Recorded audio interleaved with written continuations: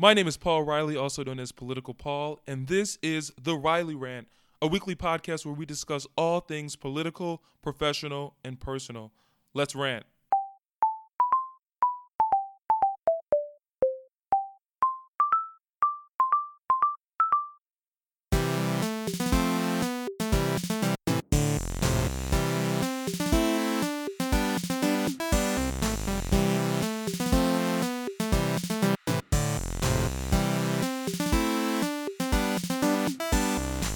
Thank you for tuning in to the 5th official episode of The Riley Rant. If you haven't done so already, please check out our last episode entitled Critical and Political, a discussion with Khalid Love. That was an exciting episode as it was my first episode with an external guest. And in the episode, we touched on the 2016 election, the current political climate, and we tried to figure out where we go from here. So please check that out. I would highly encourage you to do so. Initial feedback from listeners was that it was very informative and insightful, and that's the goal of these episodes. I want to bring topics like race, politics, society, and culture, topics that are so taboo. I want to bring them into our dialogue and our conversation because I'm tired of us shying away from them. I'm tired of us beating around the bush. I'm tired of us trying to avoid these conversations out of fear of saying the wrong things, out of fear of sounding ignorant, out of fear of messing up. I think that it's important for us to have those conversations, and I'm glad that we were able to do so, and I hope that you were able to take something from it. This week, however, I want to shift focus and shine some light on the professional. We doubled down on the political in the last two episodes, and I want to give some attention, some love, and some affection to the professional landscape with the professional rant. And so if you've been following us closely, you know that we took a brief hiatus from publishing content last week.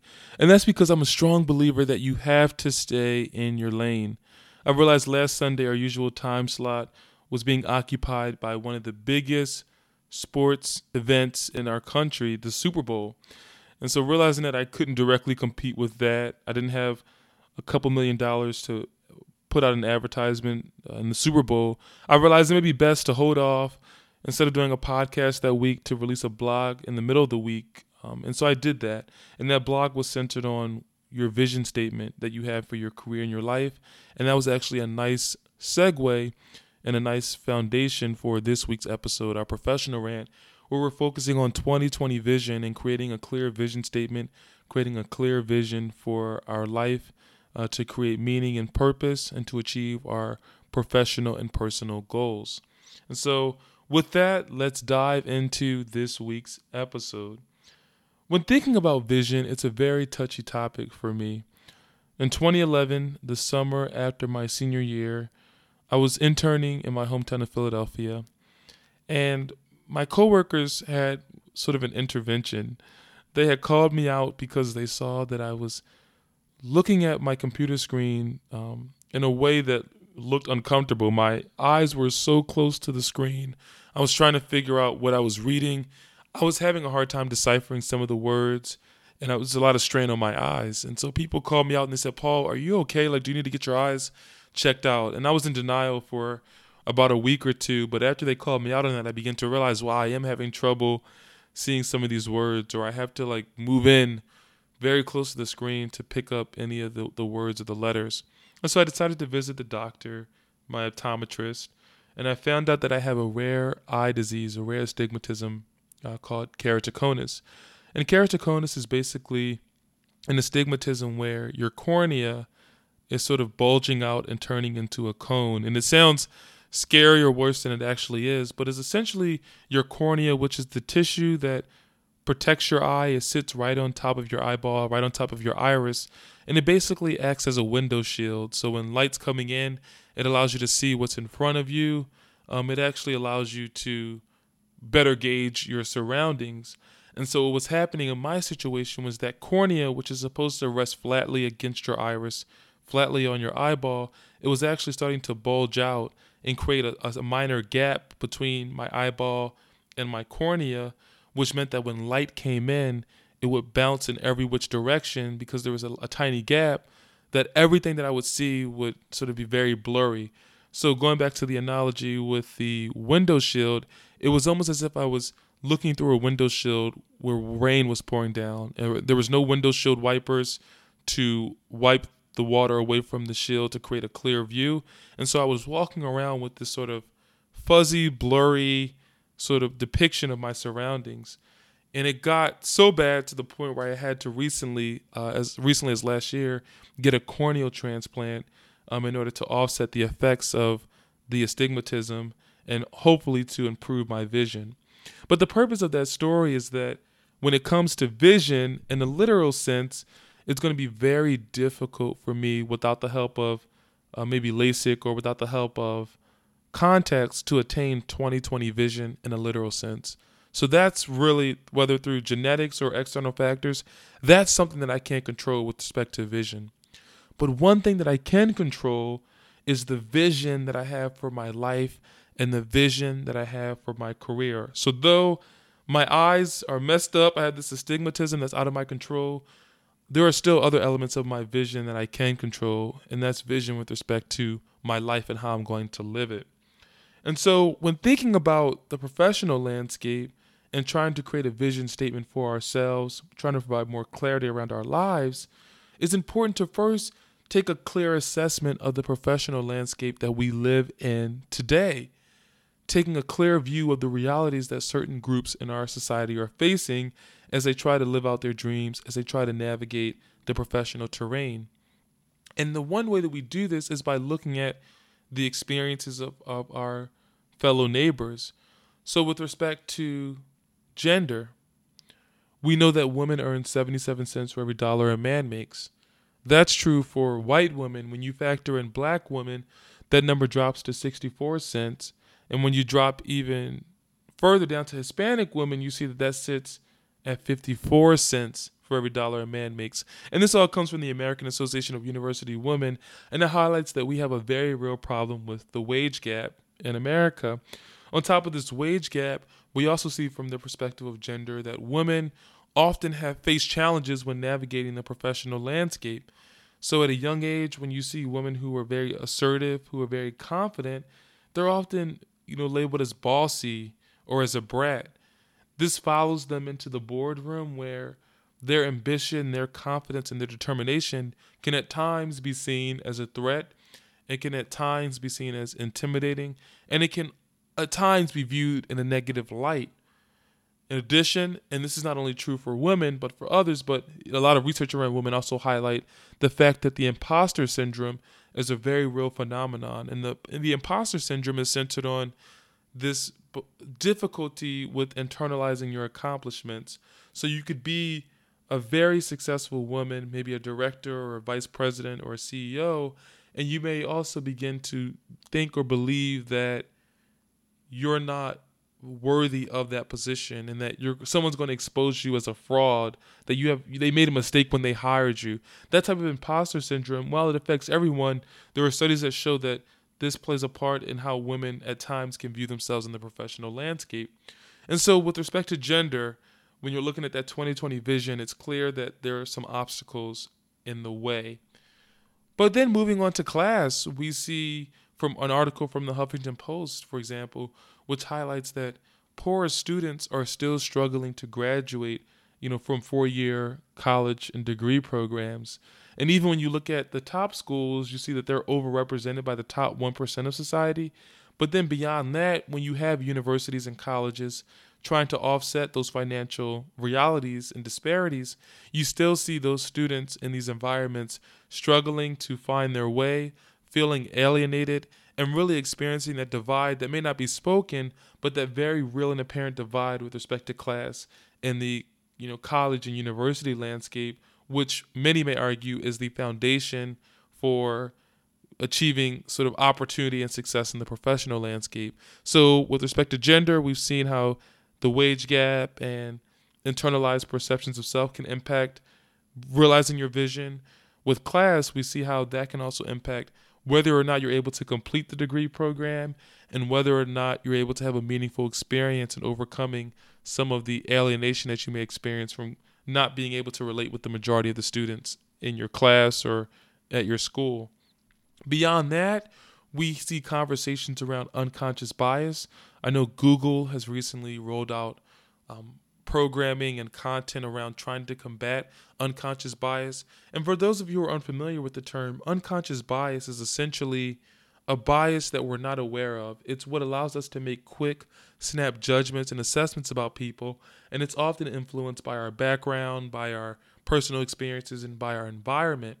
But unconscious bias is so real because it can materialize in the professional landscape. So if you're a recruiter, for example, sourcing candidates, reviewing resumes, there are studies that show that unconscious bias can have an impact on whose resume you view, whose resume you push on to the next round for maybe a phone screen or on-site interviews, and who gets hired in the process. With respect to hiring managers, it can play out in determining who gets a promotion, who gets the pay increase. That's how unconscious bias manifests itself in the working world. And it's not just this sort of stated belief. It's actually backed up by two studies that were produced over the last few years. So the first one was by Deva Pager, and she basically tries to assess how race plays out in the professional landscape. And she does this by carefully selecting test applicants who have equivalent resumes, and she gets them to apply for low-level jobs at hundreds of employers. And what she finds is that for a black man, if you have a criminal conviction, that's very hard to overcome in the professional landscape. But the most telling finding from our study was that if you are a white felon, you have a higher likelihood of being called back for a job than if you are a black person. So in a sense, black felons are severely impacted negatively in the professional landscape, but her study actually revealed that white felons are actually much more successful at getting called back or getting reached out to for the opportunity when compared to black individuals without a criminal record. So again, talking about those obstacles in the professional landscape, another study, this one done by Marion Bertrand, basically looks at how unconscious bias can manifest when looking at resumes. And the study is entitled, Are Emily and Greg More Employable Than Lakeisha and Jamal? And she performs a similar sort of process where she is trying to measure racial discrimination in the labor market. And she sends out fictitious resumes to help wanted ads in Boston and Chicago newspapers. To manipulate the perception of race, she assigns the resumes either a very black-sounding name or a very white-sounding name from a culture perspective. And the results show that there is significant discrimination against African-American names and that white names actually receive 50% more callbacks for interviews than those with the black-sounding names. Again, beyond gender, beyond class, beyond race, we also see generational obstacles where the millennials, my generation, are the most educated in America's history, but they're also the most indebted. And so how do you reconcile with the fact that we have people who are trying to pursue education opportunities who are then crippled with debt and are unable to find viable job prospects to service that debt and to also go after the work that their degree was supposed to make it easier for them to get into?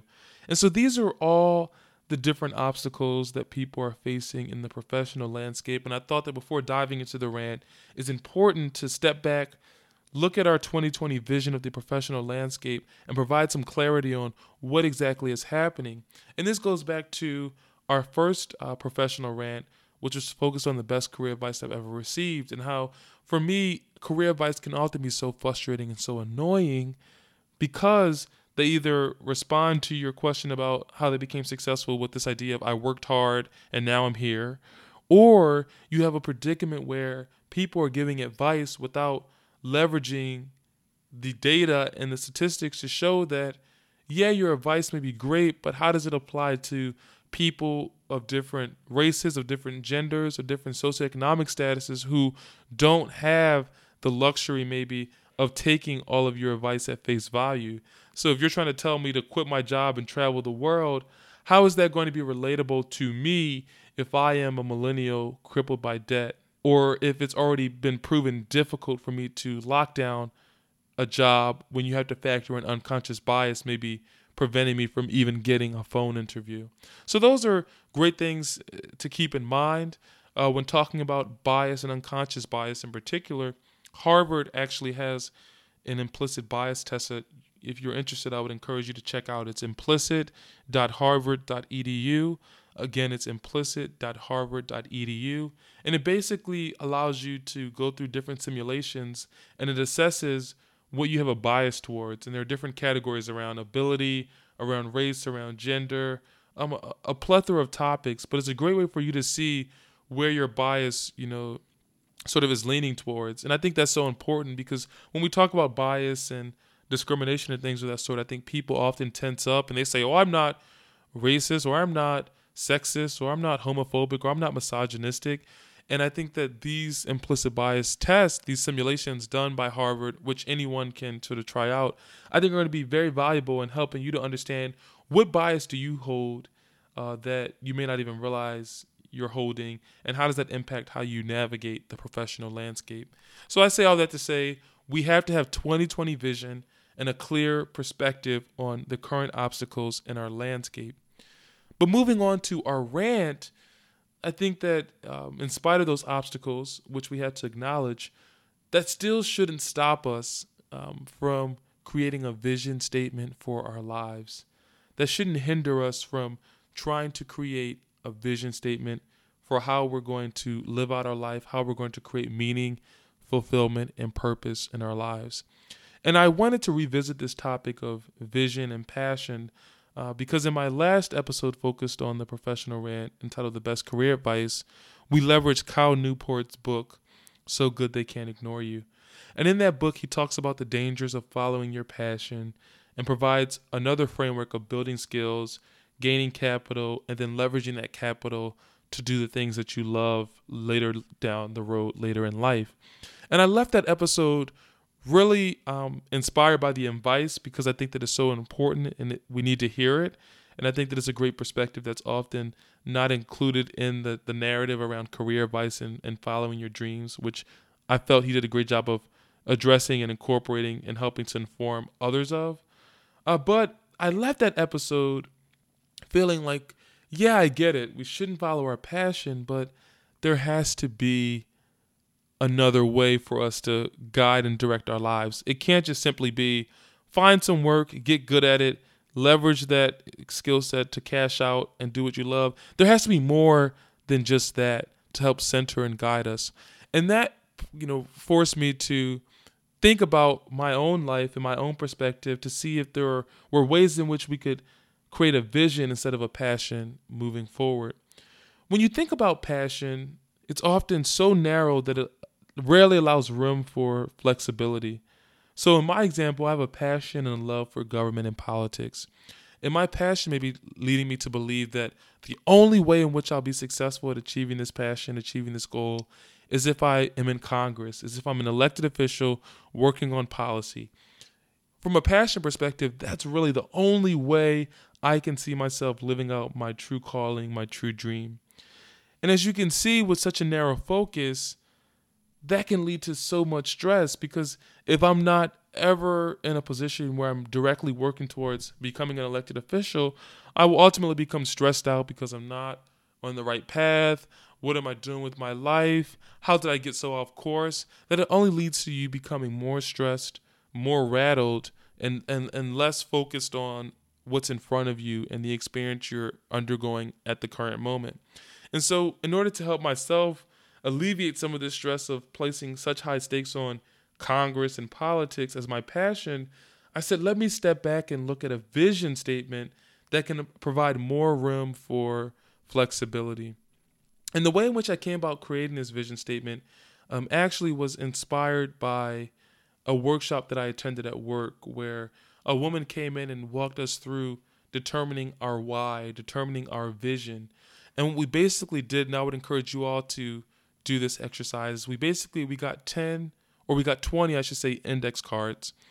And in about 3 minutes, she basically said, write down the first 20 words that come to mind. Write them down on each index card.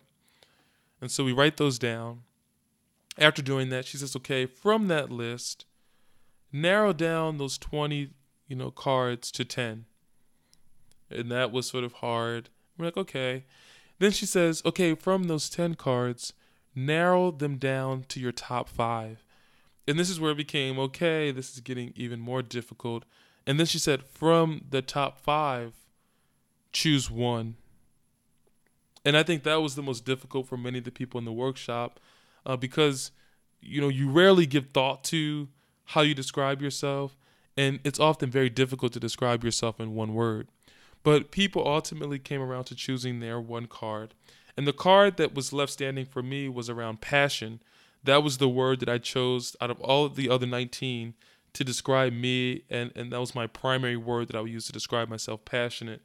Being passionate about issues, passionate about helping others, passionate about helping the underdog. And so with this one word from this exercise, she then encouraged us and prompted us to write a vision statement that embodies this primary word that describes us. And what's also important to note is that those other 4 words that were in your top 5, you can also leverage those as footstools to create that vision statement. And so for me, that top word was passion, and it was centered around helping other people. And so that prompted me to create the following vision statement. It reads as follows: to develop a comprehensive understanding of the most pressing issues and how they impact the oft-forgotten and oft-ignored in society, which will then allow me to ruthlessly defend and advocate on their behalf at the highest levels of government and business. I'm going to repeat that because I know I threw a lot at you.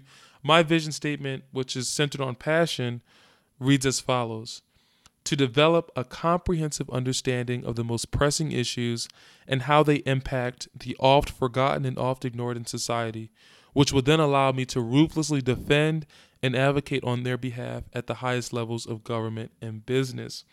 And this took a while for me to craft, so as you begin to think about your vision statement, know that it's going to take maybe a couple of days to really figure out. But this was so, liberating for me, because it took this passion for politics, which is very singular, very narrow and focused, to you have to get into elective office or you have to work for a politician or else you failed and you're unsuccessful. It took that high stakes, high stress mentality and moved it from passion to vision, where I had this vision statement that could be accomplished in a number of ways. And so after creating the vision statement, I began to think, okay, how can I live this out in my professional life from a professional perspective? And I came up with some professions that nicely aligned to this vision statement. Some of the big ones were law. So being a lawyer was a great way to live out that passion. Being a legislative assistant or a director, so working for a politician and helping to craft legislation, was a way in which I could impact and ruthlessly defend on behalf of these individuals at the highest level of government. But then thinking about the private sector, maybe working in government relations, where you're working with the government, building partnerships with the private sector to help bring perspectives and voices that are oft forgotten to the forefront of society. I then began to think, okay, what about journalism? Maybe being a news anchor or being a journalist, where I'm out there reporting on issues that deserve attention and shining a light on that. And then I said, well, what about the private sector, working at a company? And I said, wow, I'm in a sales role now. Sales is a great way to live out this vision, where you're building up skills and learning how to build rapport, how to tell a story, how to get buy-in from others. Or what about a marketing role where your job is to brand a topic or issue? So if I'm trying to ruthlessly defend people, I have to find a way to market and position those topics and issues in a way that grabs people's attention, that compels them to act and to get involved. And I thought, what about HR? I've had some experience in HR. And again, I saw the ways in which my HR experience aligns with this vision of advocating on behalf of employees and trying to enhance their experience. And so the point that I'm trying to make is that when I moved from this passion mindset to the vision mindset, I opened up the doors to opportunity. I gave myself more leeway in determining how I can live out this vision. And I moved my focus from finding the right job or the right work to actually doing things that are all directly aligned to my vision statement. And the beauty of taking this approach is that your vision statement allows for diverse experiences, and from these diverse potential professions, you can pick up and build data points about yourself and provide more clarity around what you like and what you dislike. So for example, in my vision statement, I could be a public policy fellow, for example, or I could be a sales representative. And those are two seemingly different professions, but each of them are aligned to my vision, and each of them will allow me to better understand myself. So, for example, in the public policy position, I can learn, oh, I actually dislike how slow government moves. I need to be in a role that will allow me to have an impact at a faster rate. That's a key learning. Or in my sales role, which is another profession that's aligned to my vision, I can realize, oh, I actually do like being on the front lines. I actually do like and can withstand rejection when I'm selling a product that I believe in, or when I'm supporting a cause that I'm passionate about. Again, those learnings are going to be so helpful to me and help me to determine where I go and what my next direction will be. And that's the beauty of a vision statement, is that it affords you flexibility. It affords you to determine what you like and what you don't like. And even when you end up in a position where you find out that something on your list is not a fit, you don't have to look at it as a defeat, a loss, or a waste of time. Instead, I would encourage you to look at it as a lesson learned, as something that you won't repeat in the future, and as something that will help you to determine what your next steps should be. And so it is for these reasons that I hope you all will create a vision statement. Move away from the passion, which is so singular and focused, and start creating a vision for your life that can encompass so many different professions and so many different experiences. And so I'm confident that if you leverage the framework with the 20 index cards, narrow them down to 10, narrow them down to 5, choose one. From that one word, create a vision statement. From that vision statement, see what professions or experiences or opportunities are aligned to that, and then begin to figure out how you're going to tackle that list, how you're going to start to build those data points to learn more about yourself. And I would encourage you, if and when you create this vision statement, to please share it with me, because I think it's so important for us to start guiding, directing, and centering our lives. And the best way to do that is to start leveraging that 2020 vision, that clarity, to help us get to where we need to be, so that 20, 30, 40 years from now, we're not looking back with regret. We're actually looking at ourselves in the mirror. We're smiling because we confidently created and determined a vision for our life, and we saw it come to pass. We saw it come to fruition. That's the power of what we can do with the vision statement, and that's what's at stake if we don't double down on creating a direction and the vision for our life. And I'll say lastly, it's okay if you're not sure about what exactly you want to do. It's more important to start writing down these things and getting a sense of where you want to go and where you think you should be. That, in my mind, is the most important thing. So with this week, I hope that you will leverage 2020 vision to create a statement for your professional life so that you can achieve your goals and live a life that's full of meaning and purpose. Thank you so much for tuning into this week's episode of the Riley Rant, this professional rant. I hope that you enjoyed it.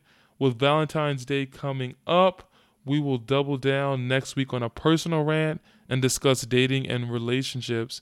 So again, I hope that you enjoyed this episode. I hope that you're excited about what we have in store next week with the personal rant. And as always, remember that if it's Sunday, it's time to rant. If it's Sunday, it's the Riley Rant.